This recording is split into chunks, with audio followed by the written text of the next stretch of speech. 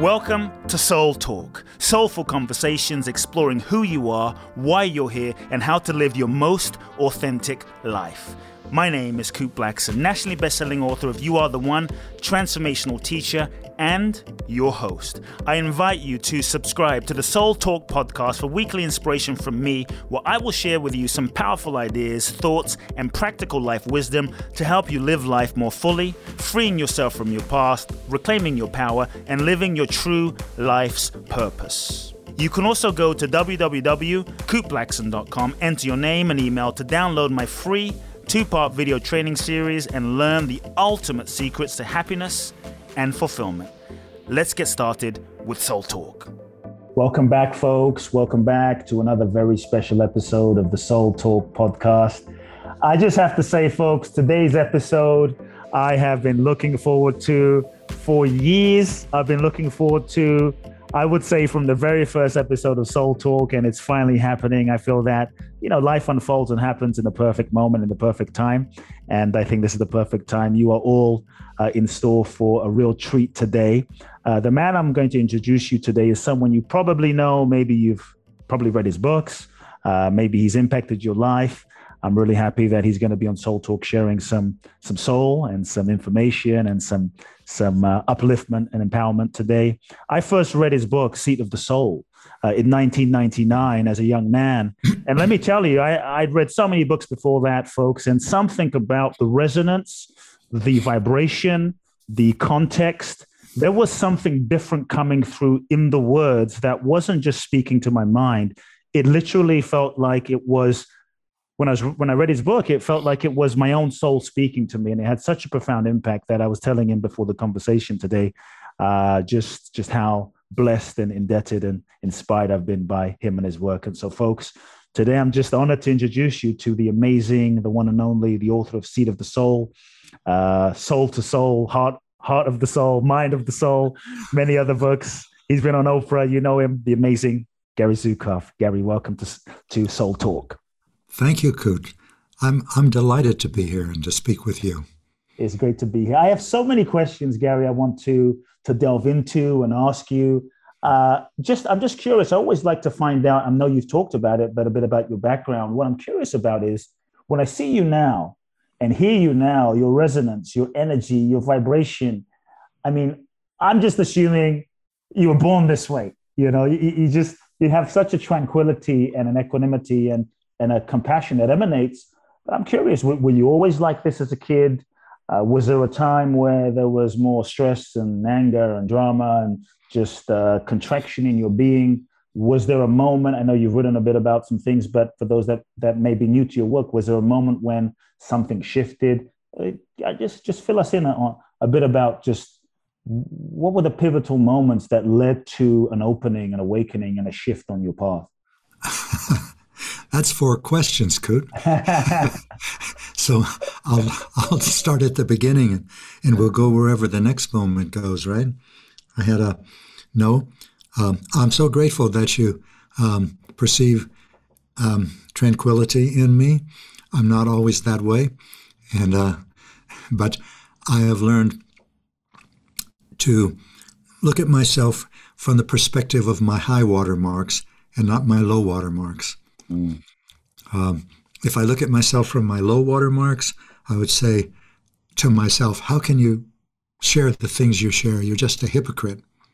But if I look at myself from my high water marks, then I know I'm on solid ground.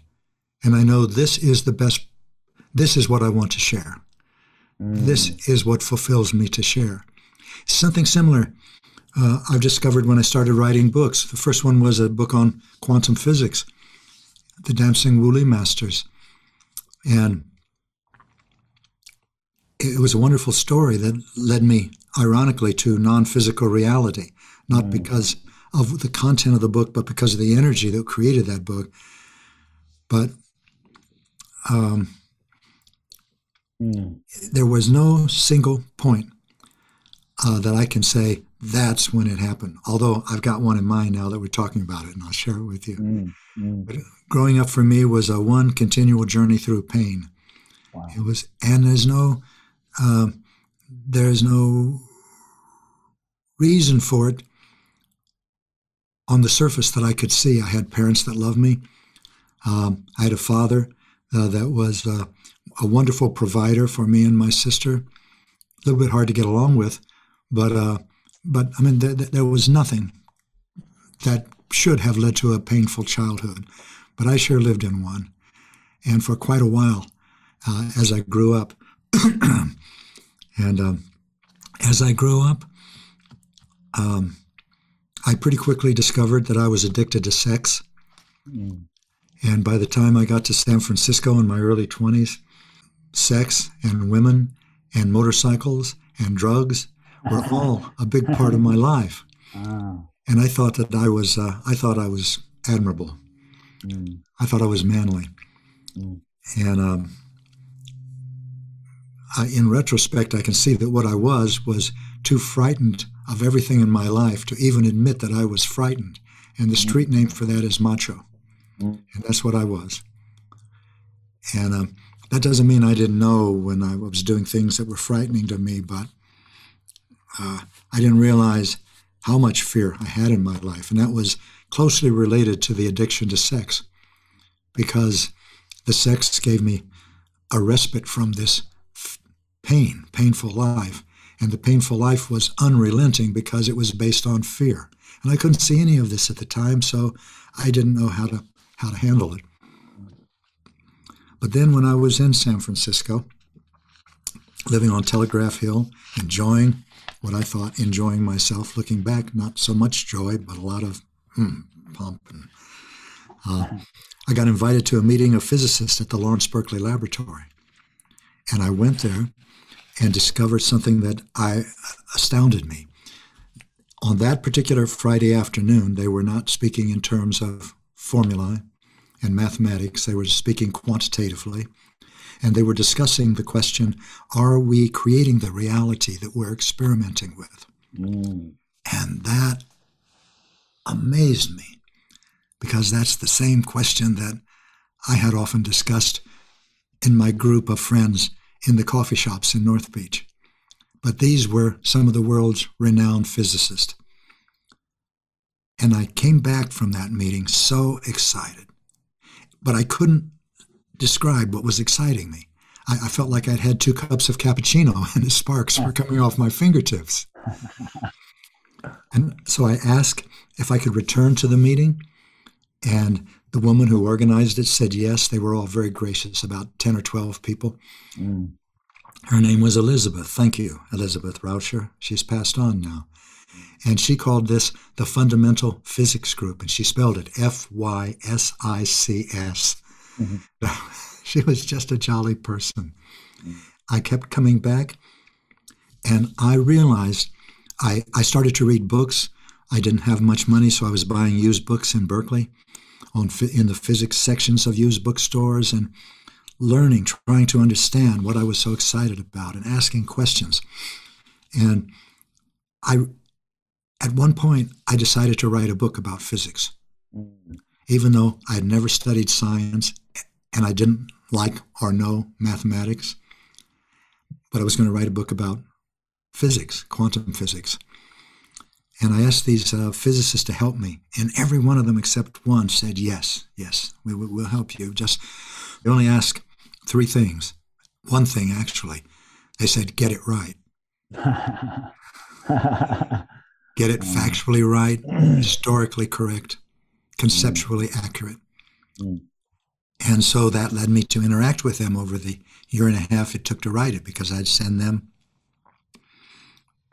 pages that I'd written, and they'd send them back to me with more things on the back than I sent to them. It was a wonderful mentoring that they gave me. And in this process, I had thrown away the outlines that I wrote for the chapters, because my energy always went someplace else. It was more interesting to follow the excitement. After 6 months, I had 6 chapters, and I noticed that they fit together. But I didn't know how that happened, because I threw away the chapters. And that's when I realized that I was not alone in this endeavor. That's when I realized that it's not possible to create something alone, because it's not possible to be alone. And so when I can say to people now, don't suffer in aloneness. There is no such thing. And ironically, all of this came to me when I was writing a book about quantum physics, which I had associated previously with purely intellectual endeavors. In this process, I decided that I wanted to live my life the way this book was being written, which was spontaneously, intelligently, and joyfully. And I've come a little ways down that road. But that, if there's any starting point in this life, I would say maybe it's there. Because that was a multisensory perception. That means a perception that isn't confined to the five senses.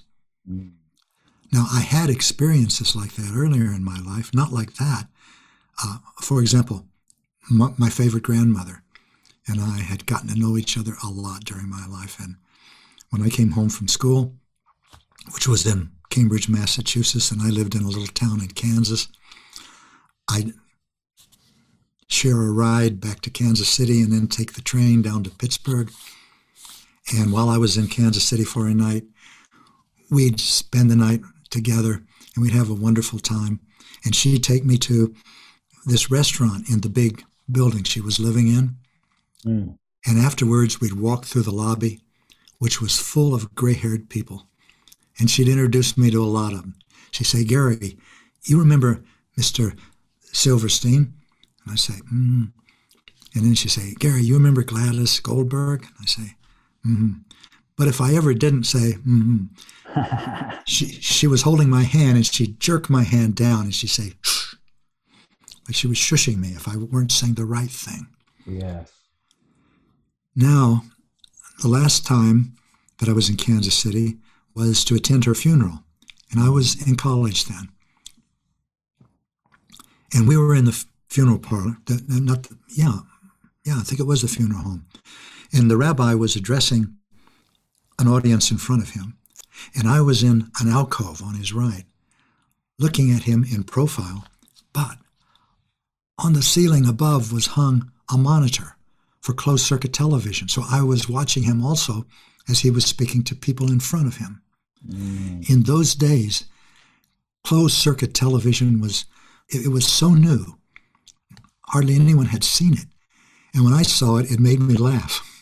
Because to see him in profile and then look at his picture front on, and I was starting to laugh. And my grandmother jerked my hand down and she said, shh. She didn't want me interrupting her funeral. She wanted to enjoy it herself. I didn't tell my parents that because they'd have thought I was hallucinating, or I was in such grief that I was conjuring up images of my grandmother. But I wasn't. Grandma Libby was right there. She jerked my hand down like she often did. So I couldn't really grieve her because she was with me. But that was a multisensory perception also. But I didn't recognize it. So when I say a multisensory perception now, I'm talking about people who are touched by an epic, unprecedented transformation in the consciousness of humankind itself. And that transformation in human consciousness is the expansion of human perception beyond, that means my perception, your perception, beyond the limitations of the five senses. Now, not everyone experiences this yet, but hundreds of millions of people do. It's about a generation old, you might say. Within a few more generations, everyone will have this consciousness. This has never happened before. Human consciousness has evolved over hundreds of millennia. But now it's evolving explosively, startlingly fast. Is there a reason why you feel now it's happening so fast at this kind of quickened, accelerated pace? Can you maybe speak to that? Because it feels like it's happening so fast. You know, last year with 2020 and COVID, coronavirus, the world got shut down.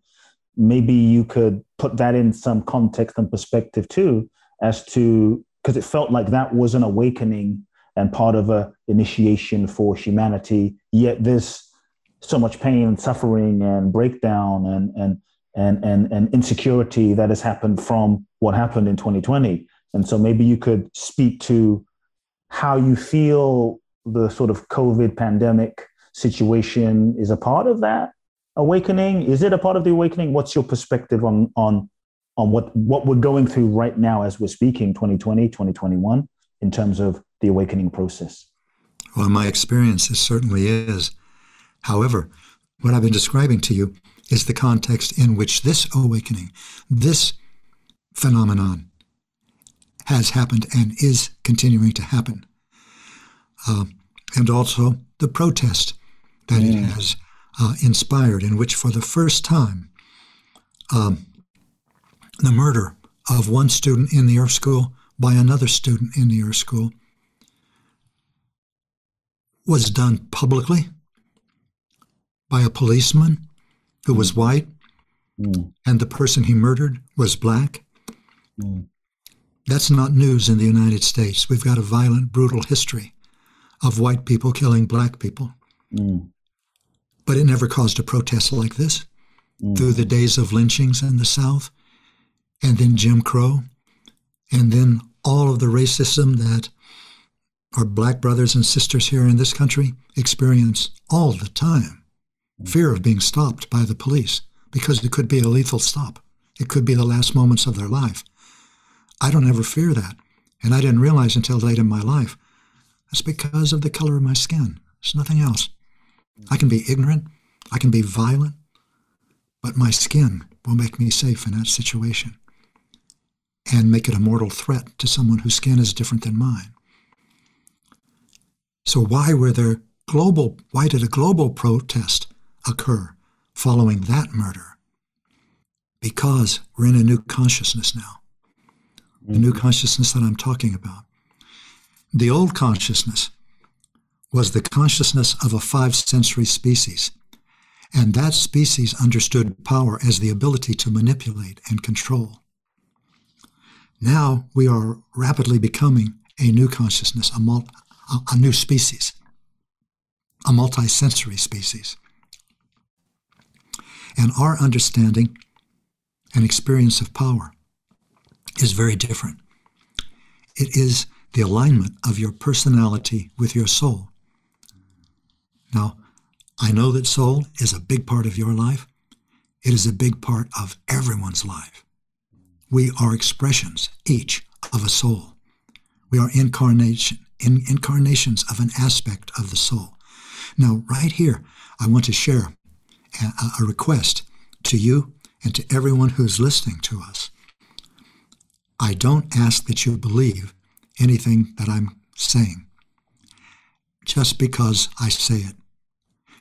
And in fact, I would suggest that you not believe anything that anyone says just because they say it. Even if that person has a television show or has written a book or is a pulpit.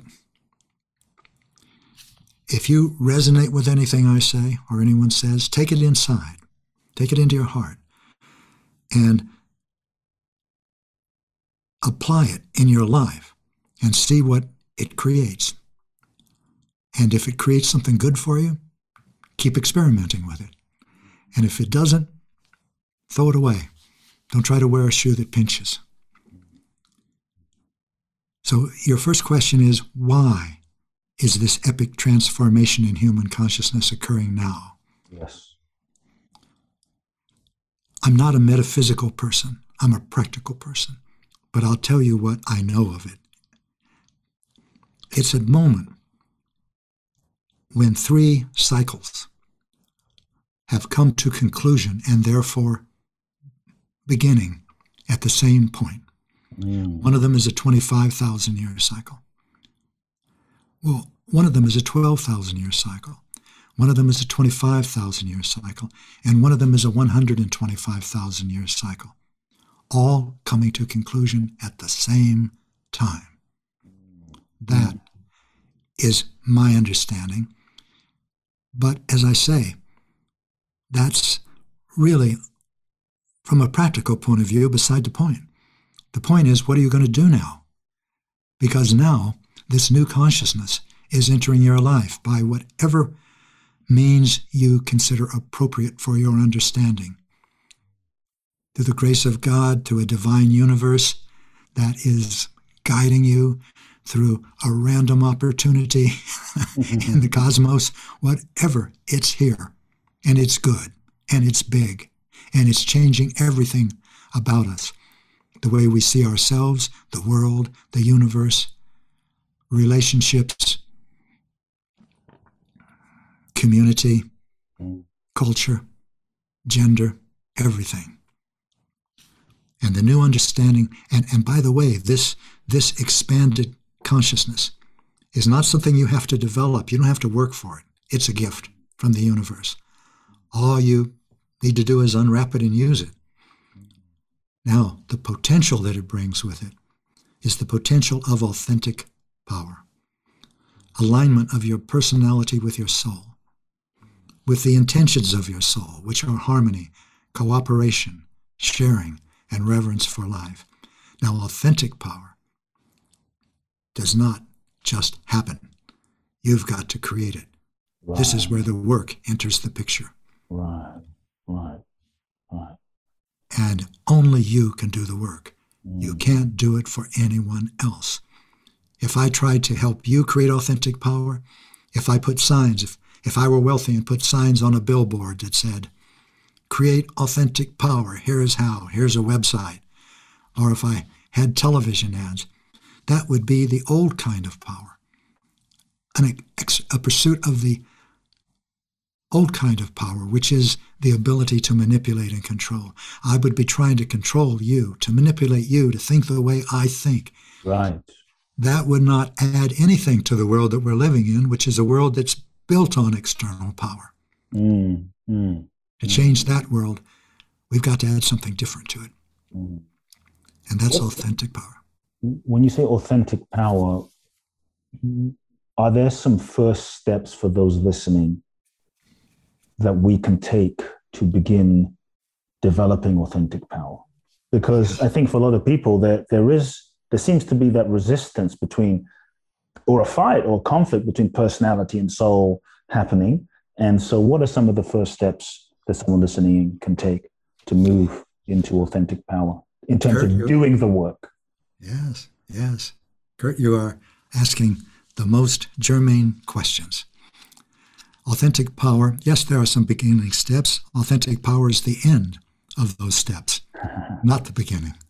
The beginning is, well, of course, the intention to transform yourself, because you're recognizing in yourself something that is painful and destructive. Many things that are painful and destruction, like anger, jealousy, resentment, vengeance, feeling superior and entitled, feeling inferior and needing to please. Every obsessions, like thoughts that won't go away, like judgmental thoughts, every compulsion, every addiction, all of this. It begins with an intention to do something about all of that. And all of that, we can put a shorthand label on. That's fear. Those are all experiences of fear. And so if you're going to create authentic power, if you choose to move beyond the control of these things, which is the creation of authentic power, then you have to be aware of them, because you can't change anything in you that you're not aware of. Of course, you're aware of pain. Most people come to a spiritual path because they experience pain that is more than they can bear. And that's when they open to an alternative path. But you don't have to wait that long. You can start now. The pain's already there. It just hasn't brought you to your knees yet. But why not start now to create a life of joy and purpose and meaning and vitality? That's the alignment of your personality with your soul. But you can't do that. You can't even begin to while you're raging or seething with anger or jealousy or resentment, while you're in an ivory tower of your superiority like I was for a long time. Or You can't stop pleasing people because you feel so inferior and you need to see a smile to validate your existence in the world. Mm. So, how do you become aware of these parts of your personality? Yes. Through your emotions. Through your emotions. 5 sensory humans don't think emotions are valuable. They think, in fact, they're nuisances. They just obstruct the pursuit of external power. But multisensory humans know that they're very important. Very important. And that means that to create authentic power requires experience, intimate experience of your emotions, and that requires the heart. Mm. Everything about creating authentic power requires the heart. You might say it's a heartfulness meditation. So how do you become aware of your emotions? By becoming aware of physical sensations in your body. Physical sensations. It's not enough to say, to put your attention inside yourself and say, I feel heavy, I feel sad, I feel angry, I feel despondent, I feel, wow, this is a good feeling. That's not emotional awareness. That's emotional illiteracy. To really be aware of your emotions, you need to be able to describe them in terms of physical sensations. That means when you put your attention inside your body in certain areas, let's start with the throat and your chest and your solar plexus, and you find physical sensations that are painful, you know that fear is active in you. And by physical sensations, I mean something that stabs, stings, throbs, aches, burns, churns. A painful emotional experience, when you have the courage to look at it in yourself and unearth it, is as painful as hitting your thumb with a hammer when you're trying to drive a nail. It hurts, really hurts. But once you do this, that's developing emotional awareness. Then you know what it is that you're looking at. It's big. It's powerful. It's magnetically attractive. These are what we can call frightened parts of the personality, or parts that are aspects of yourself that originate in fear. They are all so painful that people mask that however they can. They become angry. They become jealous. They have sex. They drink. They try to build a successful life. They try to impress people with their brilliance, with their money, with their wealth, with their education, with their mountain bike, with their sexuality, with the friends that they know. All of that is the pursuit of external power. That's how we evolved until now. We were a 5-sensory species, surviving, evolving by surviving, and surviving by pursuing external power. Now, we are a multisensory species. We evolve by growing spiritually, and we grow spiritually by creating authentic power. And the first step in that, there's only 3 tools in creating authentic power. Emotional awareness, which is what I'm describing. Yes. And then when you become aware of your emotions in this way, the next question is, what am I going to do with this? Before you go into what are we going to do with it, I love what you're saying about the physical sensation. Can you just speak to someone that might be concerned or have, like, where is the line between being present with the emotion, being aware of the emotion, acknowledging the emotion, the physical sensation, and let's say someone getting lost in their emotion? How to not get lost in their emotion? There's moments where I see certain folks become addicted to the emotion and the processing of the emotion. Could you speak to that and the line between what you're speaking about and wallowing in emotion, addicted to emotion? That's the difference between emotional illiteracy and emotional awareness. What you've described is emotional illiteracy. For example, I was angry in so much of my life, and I had an impulse to be angry, and I'd act on it. And I knew I was angry. It was part of my identity. I tell people, yeah, I'm angry. I was born angry. I'm going to die angry. Put that in your pipe and smoke it. I mean, I didn't have a chip on my shoulder. It was more like a tree. And I really had no separation between me and the experience of anger. between me and a craving for sex, between me and joy at being alive, although I didn't experience too much of that, but I did experience happiness. As you become emotionally aware, you develop the ability to create a gap between the impulse and the action. And that distance, that gap, no matter how small, enables you to do something that you weren't able to do before, and that is choose. Consciously. You're always choosing, but our choices are almost always unconscious. And every unconscious choice is a choice of fear, which means it creates painful and destructive consequences. This emotional awareness begins the process of allowing you to consciously choose different consequences of love. Because there are other parts of your personality besides these that I've mentioned. There are parts, for example, that are grateful and appreciative and caring and patient and content and in awe of the universe. These are the parts that are already aligned with your soul. So when you experience a fear-based part of your personality that's painful, in that moment, right there, in that moment, reach for the healthiest part of your personality that you can and do your best to act from that while you're feeling the magnetic pull of fear, of anger, of righteousness. That's the moment of creating authentic power. You're not going to become authentically powerful the first time you do this, or the 10th, or the 20th.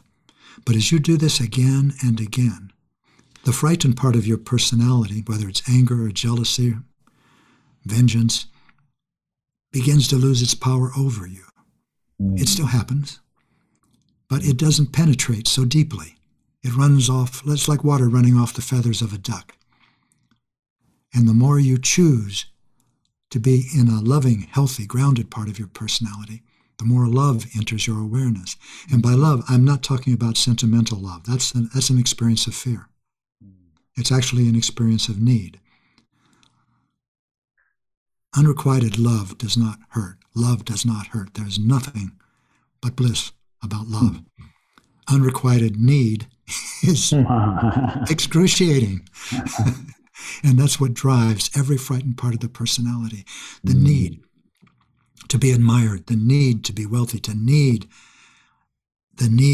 to be worthy of your life, the need to know that you belong here. Yes. And knowing that you don't. That's the pain of powerlessness. And everyone's got it. 5 sensory humans and multi-sensory humans. Let's go into that just for a moment. The pain of powerlessness is the pain of needing to be loved and knowing you're unlovable. It's the pain of wanting to love and knowing that you're not capable. It's the pain of, it's not wanting anyone ever to see you the way you really are inside, because if they did, they wouldn't want to have anything to do with you. It's feeling intrinsically defective, inherently flawed, and it's excruciating. And everyone's got it. When we were 5 sensory, to try to avoid the experience of that pain, we'd try to change the world. We'd act through a frightened part of the personality. Like anger is painful, painful, painful to experience. Jealous, I think is even worse in terms of pain. But underneath all of that is the pain of powerlessness that comes out as jealousy, as anger, and acting on it is the pursuit of external power. All of that now prevents our evolution, individually and as a species. You mentioned aloneness earlier, and since we're talking about the emotional aspect of things, this feeling of aloneness, I think is something that people have been feeling a lot in the last year, being quarantined, being alone during this time. How can someone move through this feeling of aloneness? how to navigate that feeling of like, I feel so alone in the world? Well, there's lots of ways to do it, but I am suggesting that there's only one way to get to the core of it, the heart of it. There's only one way to get to the core of all of your emotional issues and problems, and that is to become emotionally aware, make responsible choices, and align your personality with your soul. And I'm suggesting you experiment with this. That's why I said earlier, don't believe anything that I'm telling you, but experiment with it. So you develop some emotional awareness, and then the next step is to make a responsible choice. A responsible choice is a choice that creates consequences for which you are willing to assume responsibility. Emotional awareness gives you precious information from your soul. It tells you, Coot, fear is active in you now. When you look inside yourself and you feel pain in your chest area or solar plexus, your body will not lie to you. And I'm speaking now not just to you, Coot, but to everyone that's listening to us. You know that. We both know that. This is a sharing that we want people to consider and to experiment with. So when you're feeling emotional awareness, through your emotional awareness, with your emotional awareness, then make your choice. Are you going to indulge this? Are you going to act on it again? Well, if you do, what will happen?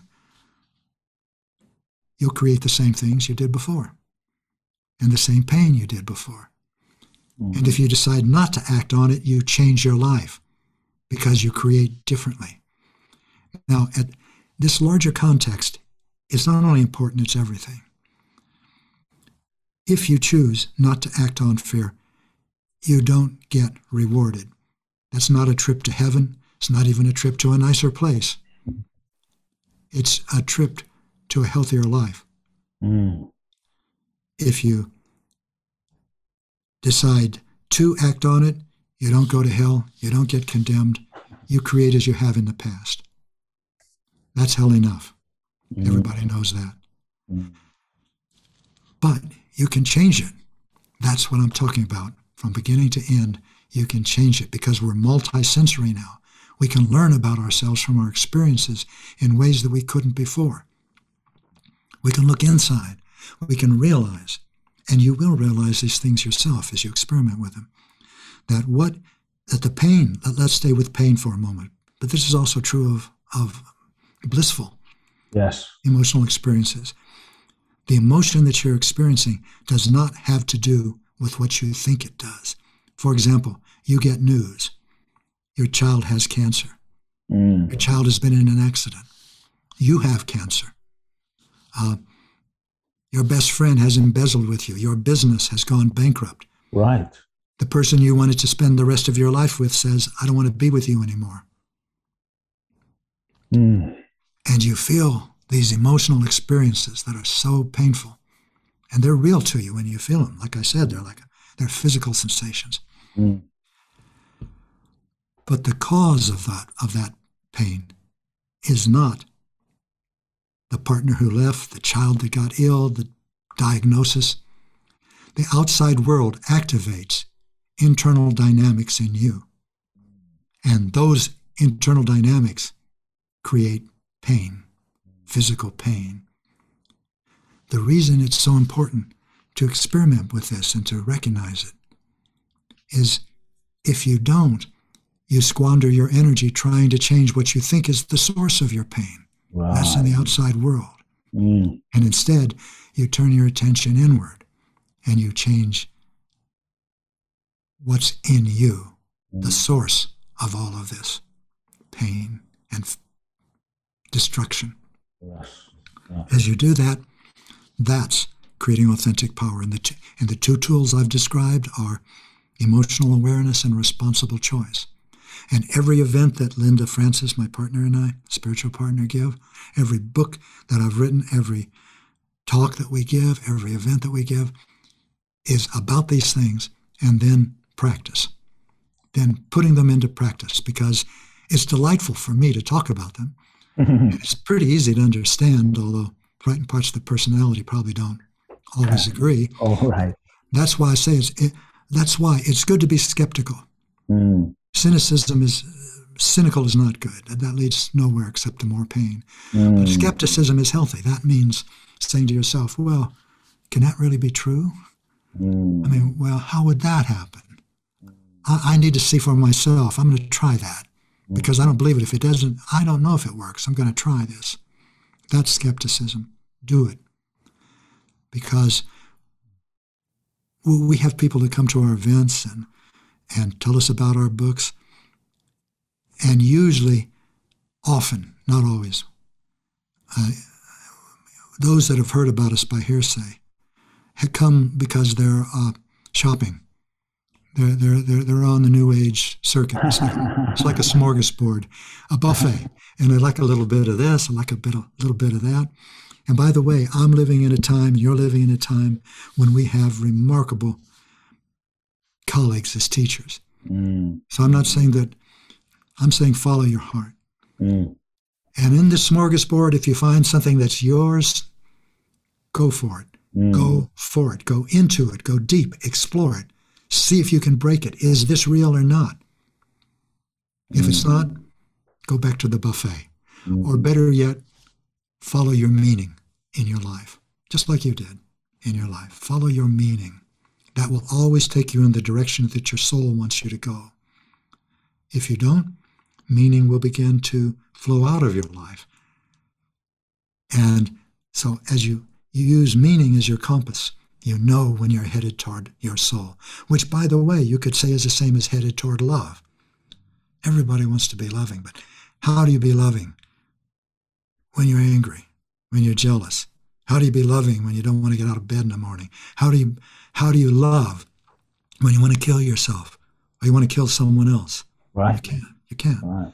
But what you can do is this.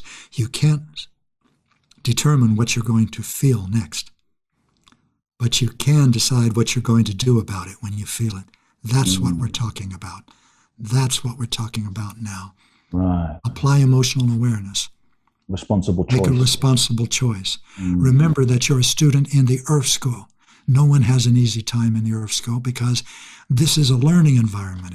It's a domain of time and space and matter and duality in which we learn which aspects of our personality prevent us from loving and which parts are already loving, so that we can challenge and move beyond the control of the frightened, destructive parts and cultivate the constructive, loving parts.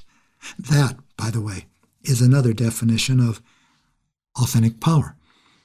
Creating authentic power is the ability, gives you the ability to distinguish within yourself between love and fear,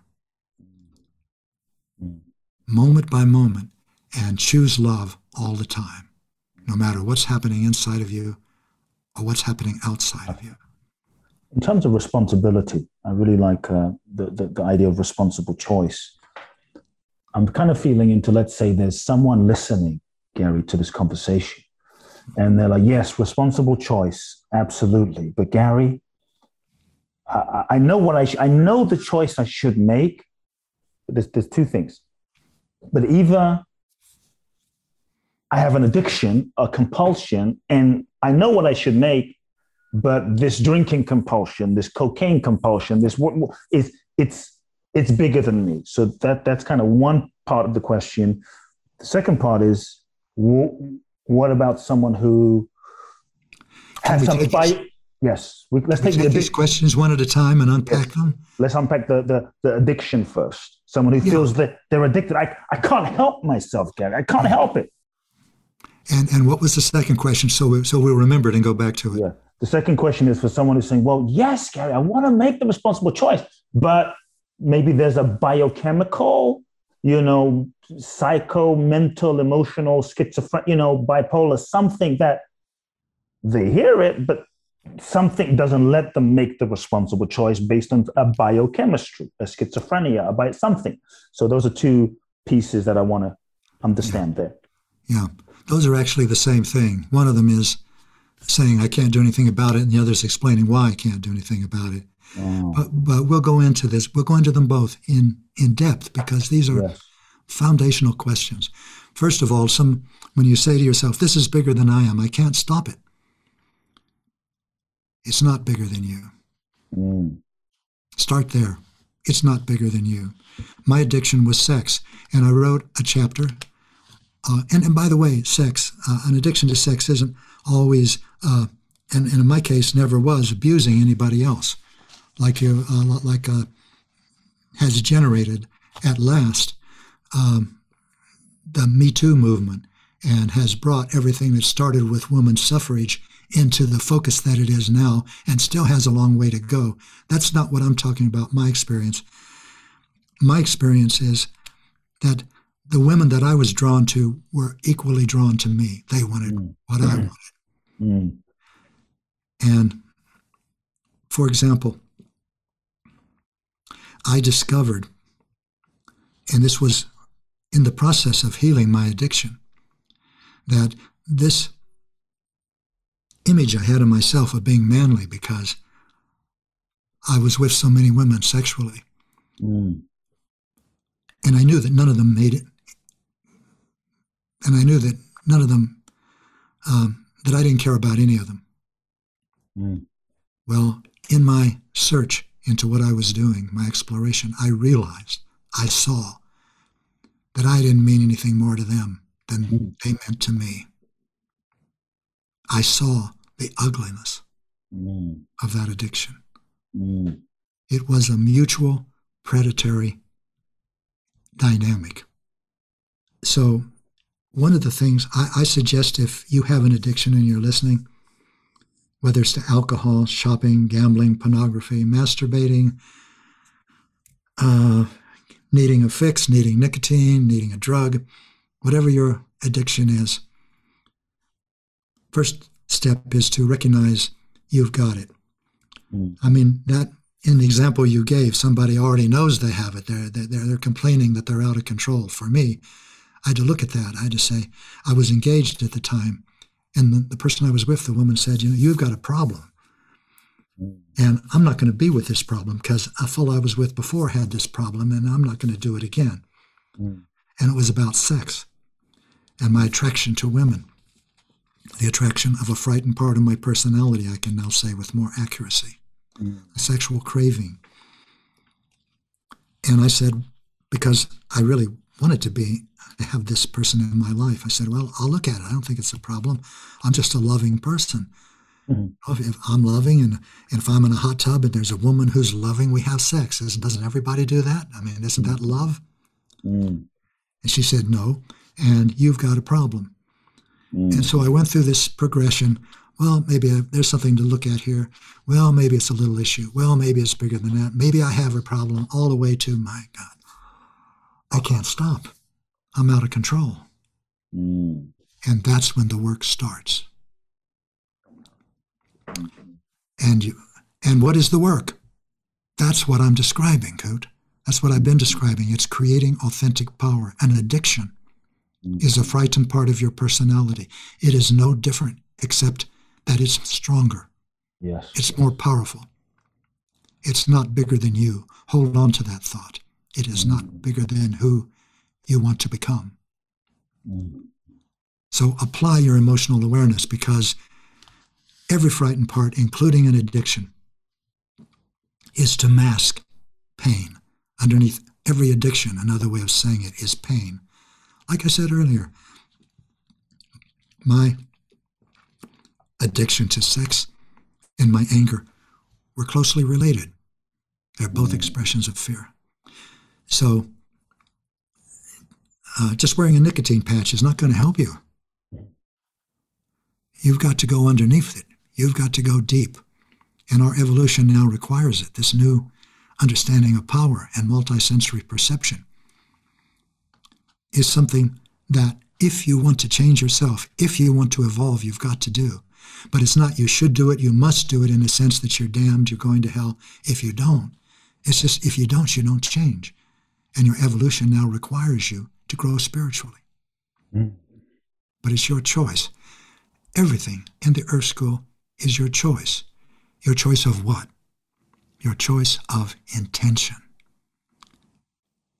And intention is a quality of consciousness that infuses your words and your deeds.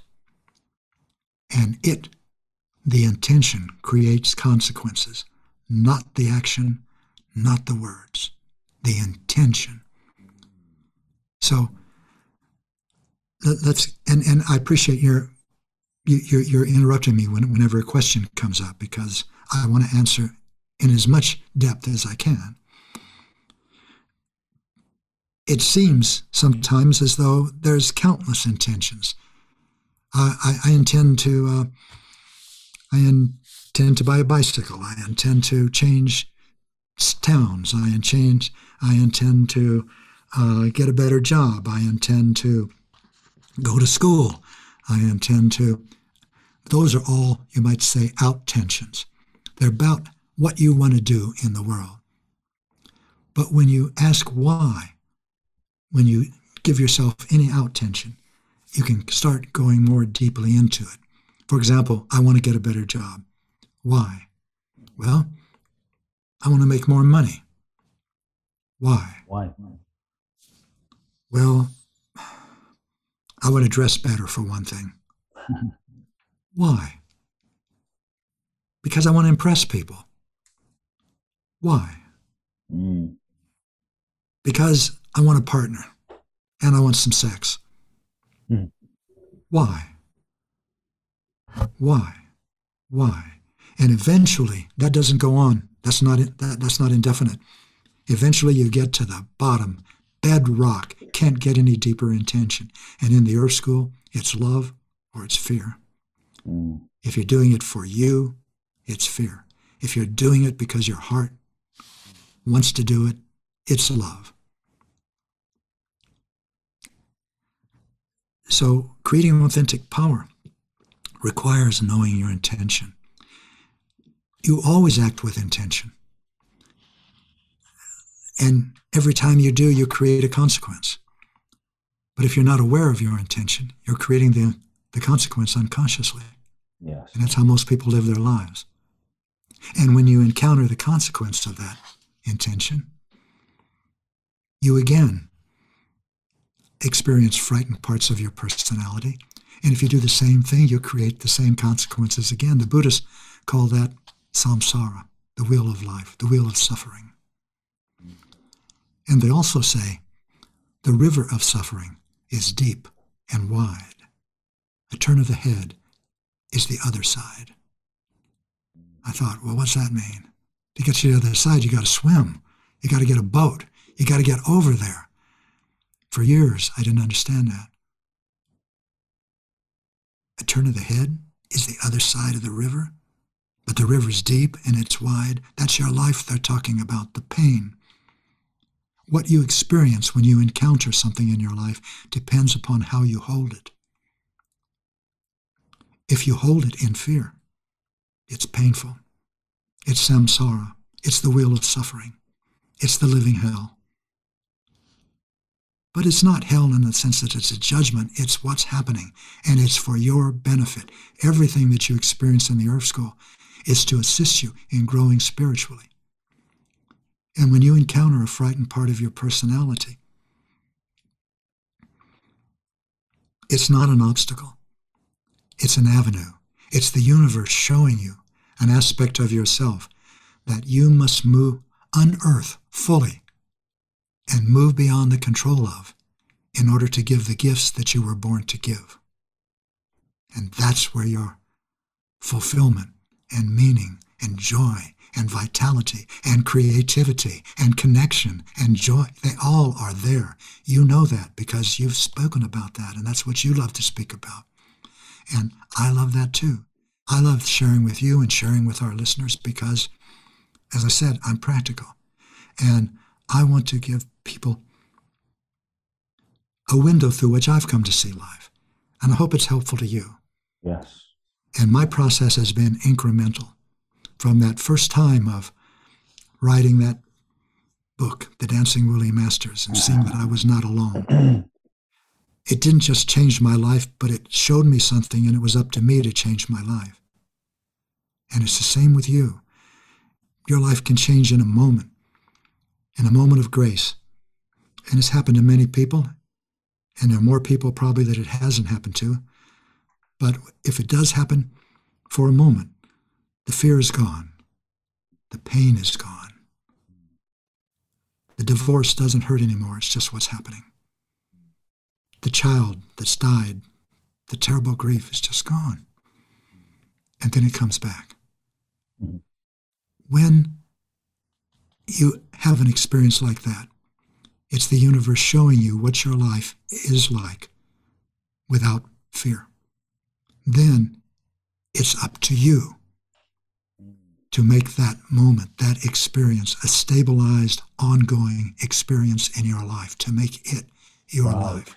Right. I love that. It's up to us. We have the glimpse of the possibility, and now we get to do the work to stabilize that in daily reality. Exactly. No. Exactly. You can remember your time when you knew you wanted to go to the United States. Mm. You just knew it. And you could even see a future unfolding there. In your case, it was an accurate perception because you also saw the future that was unfolding for you if you didn't go. Yes. So it made your choice graphic. Uh-huh. Yeah. I saw the choice for sure. You saw the choice, and you made the choice happen by making the decision. Mm. Well, that's the basic function of choice. Intention is everything. Now, before I said multisensory perception, consciousness is everything. It is that consciousness, to go back to your earlier question, it's in the context of a new human consciousness that the pandemic occurred. I've got 4 chapters in Universal Human, a book that is going to be published shortly. And those 4 chapters are all on the coronavirus. Each chapter is called The Coronavirus Miracle. Mm. Why? The coronavirus miracle, the pandemic, the coronavirus miracle, the protest, the coronavirus miracle, the symbol. The coronavirus, the pandemic, is a turning point in human evolution and behavior. But it's not the first turning point. It is the first major turning point since the turning point. The shift in human consciousness that is unprecedented, from 5 sensory perception and the understanding of power as manipulation and control, to multisensory perception and the understanding and experience of power as alignment of your personality with your soul. This is the new territory. This is the new terrain. And we are living now with one foot in both worlds. The old world, which is rigid, demanding, and familiar. 5 sensory perception and external power. And another foot in the new world, which is inviting, calling, nurturing, beckoning. Mm. And moment by moment, we're choosing one or the other. Which one will you choose, moment by moment? That's your choice. Said another way, the only thing that stands between you and the life that you long for are matters of choice. Your choice. And recognizing that, using it, using emotional awareness, responsible choice, and the third tool that you have is intuition. Intuition. Mm. We have these tools as multisensory humans, and we have one another. We can support one another. I can't create authentic power for you, and you cannot create it for me, but you can support me, and I can support you. Like my spiritual partner is wonderful. Linda is a wonderful spiritual partner. She'll say things that, beloved, did you say that from fear or love? What was your intention? Are you speaking from a frightened part or about a frightened part? Which is the question you asked earlier when people say, I can't, I am my emotion. You're not. Right. So, and by the way, spiritual partnership, that's partnership between equals for the purpose of spiritual growth. And it's not a couple's dynamic. Couples can experience that. But you can experience it with your children. You can experience it at work. You can create it at work, at school. You can create it on a team, and it's wonderful. Spiritual partners. I also wrote a book on that called Spiritual Partnership. Yes. It's got its own dynamics. But spiritual partners know they have souls. They know that there's a reason for their being together, and that reason has to do with their souls. And their commitment is not to their partnership. Their commitment is not to their relationship. That's not a big enough commitment now. Their commitment is to their own spiritual growth. So how do you know when you meet someone, let's say in a romantic relationship, how do you know that this might be for those listening in, the right or the aligned spiritual partner to be with? Because then it sounds like, well, couldn't you just be with anyone, Gary? It doesn't really matter who you marry, because you're going to grow somehow. And so how do you discern, okay, this is the person I want to be with? Like, for instance, you and Linda, how did you discern this is the person I want to evolve with and grow with? Why not Susie? I love that story. I'll be glad to tell you that one. Please. But the answer to your question is, I suggest you experiment with looking at it this way. You have about 7.5 billion spiritual partners. Now, the question is, no, not spiritual partners. Let me put that differently. You have about 7.5 billion soulmates. Now, the question is, how are you going to relate to them, to each one? You're never going to meet them all. Maybe in your lifetime, you're only going to meet a few 100,000, even if you stood in Times Square for the rest of your life. But those 100,000, those few 100,000 are very important. They're not random like they seem. How are we going to relate to them? How are we going to relate to each one? That's for you to decide and for them to decide. Spiritual partnership is partnership between equals for the purpose of spiritual growth. It doesn't mean I'm going to spend my life with you. It means we recognize each other. And our reason together is more than fashion, more than the kids, more than the market, more than automotive engineering, more than sports. This is the power of life. It's brought us together, like it or not. That's the domain of the personality, like it or not. The domain of the soul is, here's the blessing, right now, always, right now, in front of you, in you.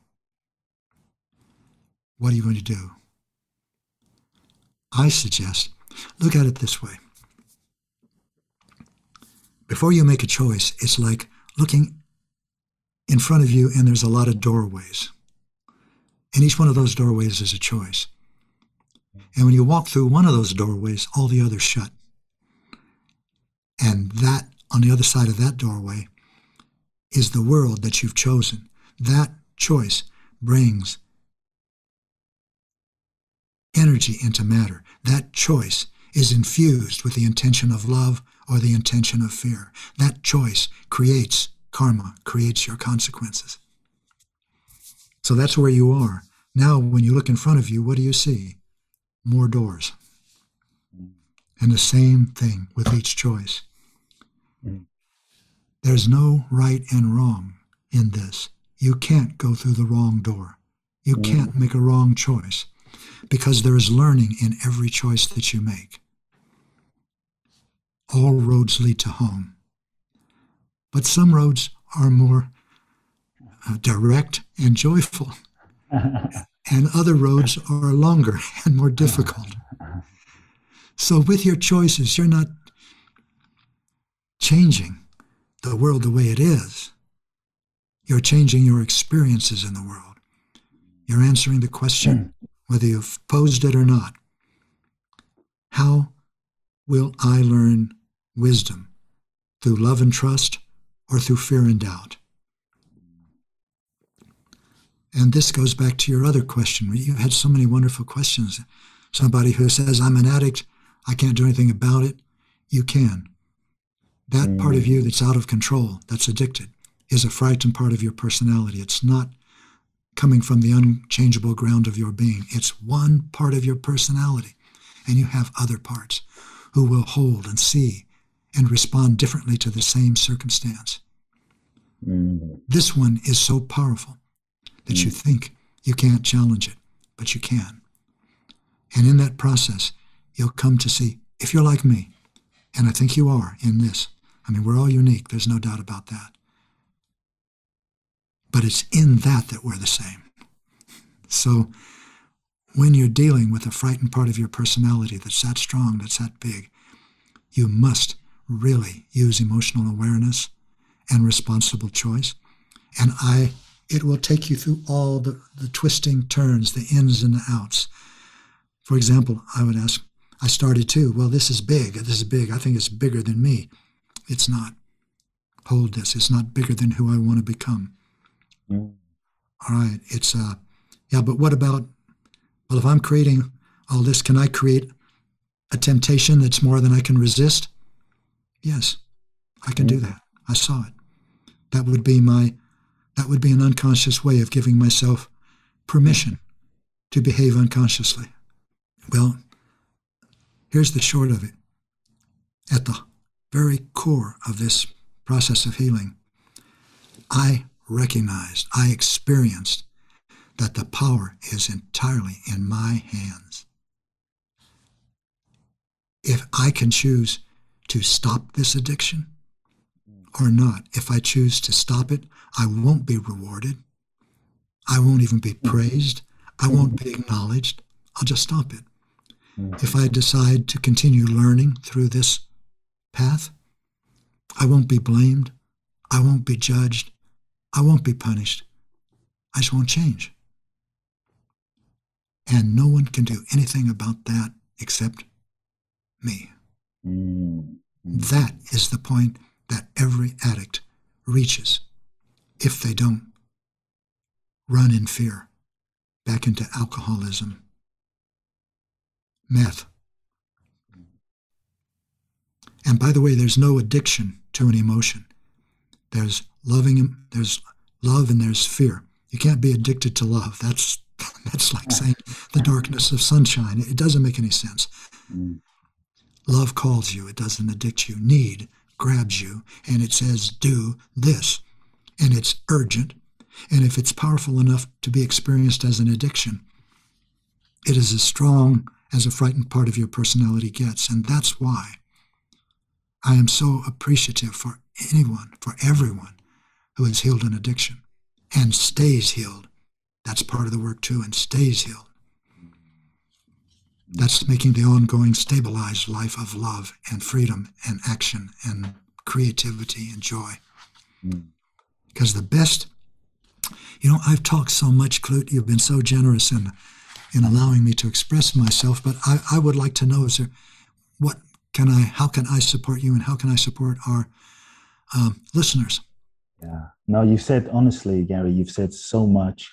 I just have like one, maybe two final questions for you, because I also want to be respectful to your time. I mean, you shared so much wisdom with such love and gentleness and depth and compassion. I am curious, before I ask the final question or two, did you, when you wrote Seed of the Soul, and I'm curious about this, there's a reason.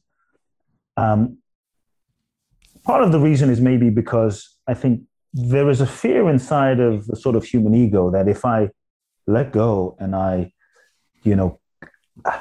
move beyond the sort of five sensory egoic motivation of what's driving me, power, control, then how will I be successful? What will motivate me? What will drive me? Because so much of what's been driving us as human beings is the egoic intention, fear-based intention. And so I guess my question for you, and that's the context, is when you wrote Seed of the Soul, did you have any idea that it would lead you on the journey, millions of books, I mean, by world standards, success on Oprah, because many times people set out to write a book, it's like, oh, I want this to be a bestseller. Oh, I want to create this business, and here's my intention that it reaches and makes $1 billion. And so just curious about what that was like for you. Was there any idea? Was it a surprise? Was there intention that it reaches millions of people? Where were you coming from with that? Or do you look back and are you a little surprised in how it's unfolded now and where it's led you?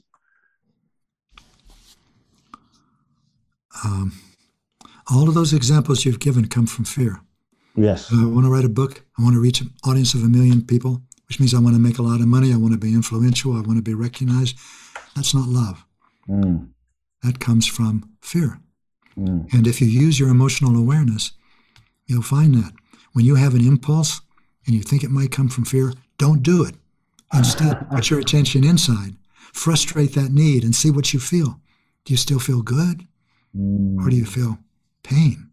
If you feel pain, you know that that desire to write the book was not coming from love. I knew when I wrote The Dancing Woolly Masters, an overview of the new physics, I didn't say this is coming from love. I didn't think in those terms. But I knew that I wasn't going to be involved in physics indefinitely, and I wanted to give everything I was learning about physics to people like me, liberal arts majors, people who don't like science, don't know mathematics or care for it, but want to know what is this thing called quantum mechanics. I want to explain it to them in its simplicity. I love doing that, going to the heart of the matter, because that's where the simplicity is. That's where it is. And I did. I wrote this beautiful book. And it changed my life, not only because of what I told you earlier, of experiencing non-physical reality. This experience of writing The Dancing Woolly Masters was my first gift to life. Everything before that had been for me, me, me, me. Everything was looking for sex, wondering about the monthly miracle of the rent, riding motorcycles, wanting to be manly. But that book was none of that. That book was a gift. I didn't even think about it. And then the day before it was published, it got a rave review in the New York Times. That surprised everyone. Even my editor, my publisher, she called and said, "Gary, you know what happened?" And so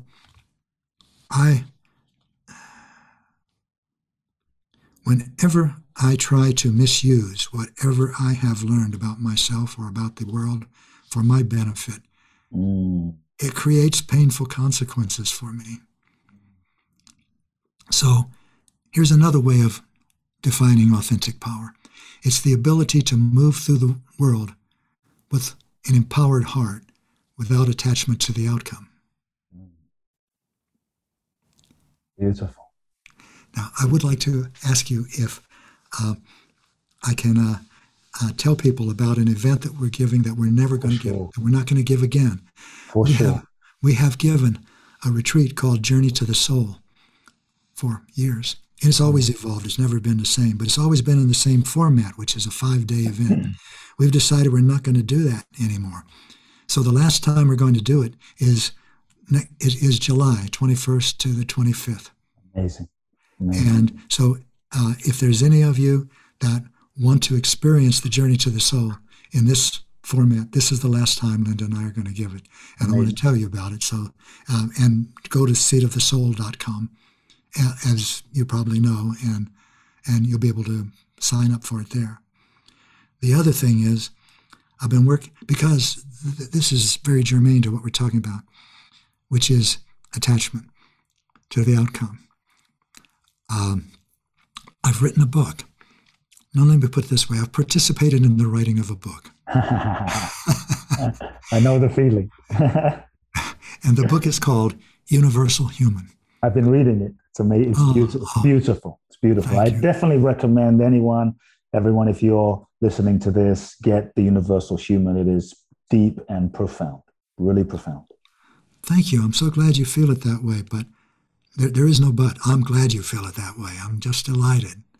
And at the same time, I do my best always not to depend on how people receive it or they don't receive it, because that puts my self-worth entirely in the hands of other people. And that doesn't work anymore. Creating authentic power is becoming the authority in your own life. And in answer to your question, when the Seat of the, when I was finished with the Seat of the Soul, I did have, for the first time, not a fear. I guess it was a fear, but it wasn't a strong fear. It was just a thought.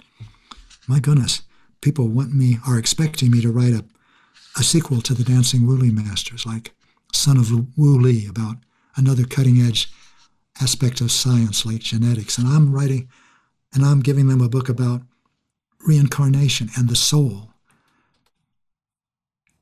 And what are they going to think about that? And then I thought, I wonder what the New York Times, I didn't have to wonder. I think the New York Times would really tear into this. And then I heard a voice, a wonderful, familiar voice. It said, don't worry about this. Don't worry about that, or don't concern yourself with that. This arrow will find its mark. And then it was about 10 years later when Oprah called. Wow, 10 years later. Well, the book was published in '89, The Seat of the Soul, and my first time going to Chicago with Linda to meet Oprah and just have a talk and it was videoed, was in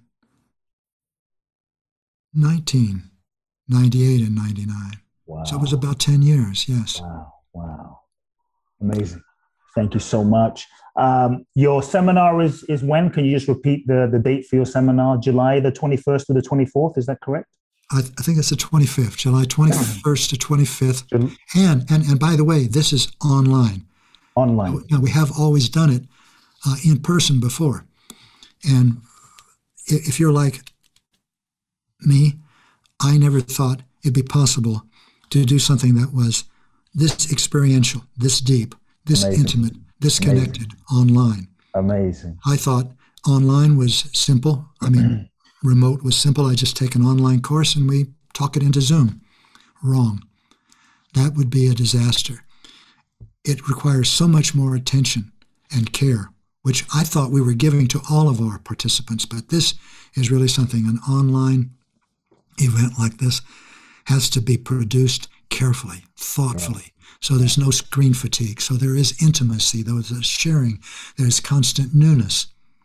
And we know how to do that now, and we're always getting better at it. And we learned this by accident. The last event we gave before the lockdown in March 2020, several people called us or emailed and said they weren't going to come because they were concerned about what they were hearing about a virus. And we decided, well, we're going to include them one way or another. We're going to do it. So we got a big screen and a projector and a laptop, and we put the whole thing on Zoom so they could see it at home. And we could see them on the big screen, and we could wave at them and include them. There was sharing in that event so deep by people who had never gone that deep. And it surprised them, it surprised us, it surprised us all. And then I began to see it shouldn't. There's an inherent intimacy potential in the internet. 5 sensory humans think the internet brings us together. It's brought us together. Multisensory humans see that the appearance in the Earth School of the internet is an expression, a physical expression of our growing awareness of how connected we are. And beautiful.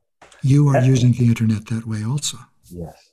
Gary, I just want to, thank you so much for coming on to Soul Talk and just send you so many blessings. Just know you have made a profound impact on my life since 1999. You've been with me even without knowing on other dimensions and your work as well. So may you be blessed. Everyone, I told you this was going to be a very special interview. I have so many notes. I want to encourage you all to re-listen to this interview, share it with everyone. Definitely go check out and buy The Universal Human, an amazing book. And you can go to seatofthesoul.com. We'll put all of Gary's links in the show notes. I want to encourage you to check out all of his amazing work and also go to the July 21st to 25th seminar. I know it's going to be special and amazing. Folks, you heard it. This was special. Share with your friends and send me an email, KoopBlackson@koopblackson.com. I would love to hear your key takeaways from today's episode. Gary. Love you. Everyone, catch you next week. Love now. If you've enjoyed this episode of Soul Talk, please do share the podcast with all of your friends, let everyone know, and make sure you download Soul Talk today. I'm looking forward to next week where I'll get to share more inspiration with you. Meanwhile, follow me on Facebook, Instagram, or social media. You can find out more about my work at www.coopblackson.com. If you feel ready to take your life to the next level, join me at my exclusive event in Bali, www.boundlessblissbali.com, where you can find out more and apply. Also, make sure to remember to download my free 2-part video training series and learn the ultimate secrets to happiness and fulfillment at coopblackson.com. Sending you all big hugs and love now.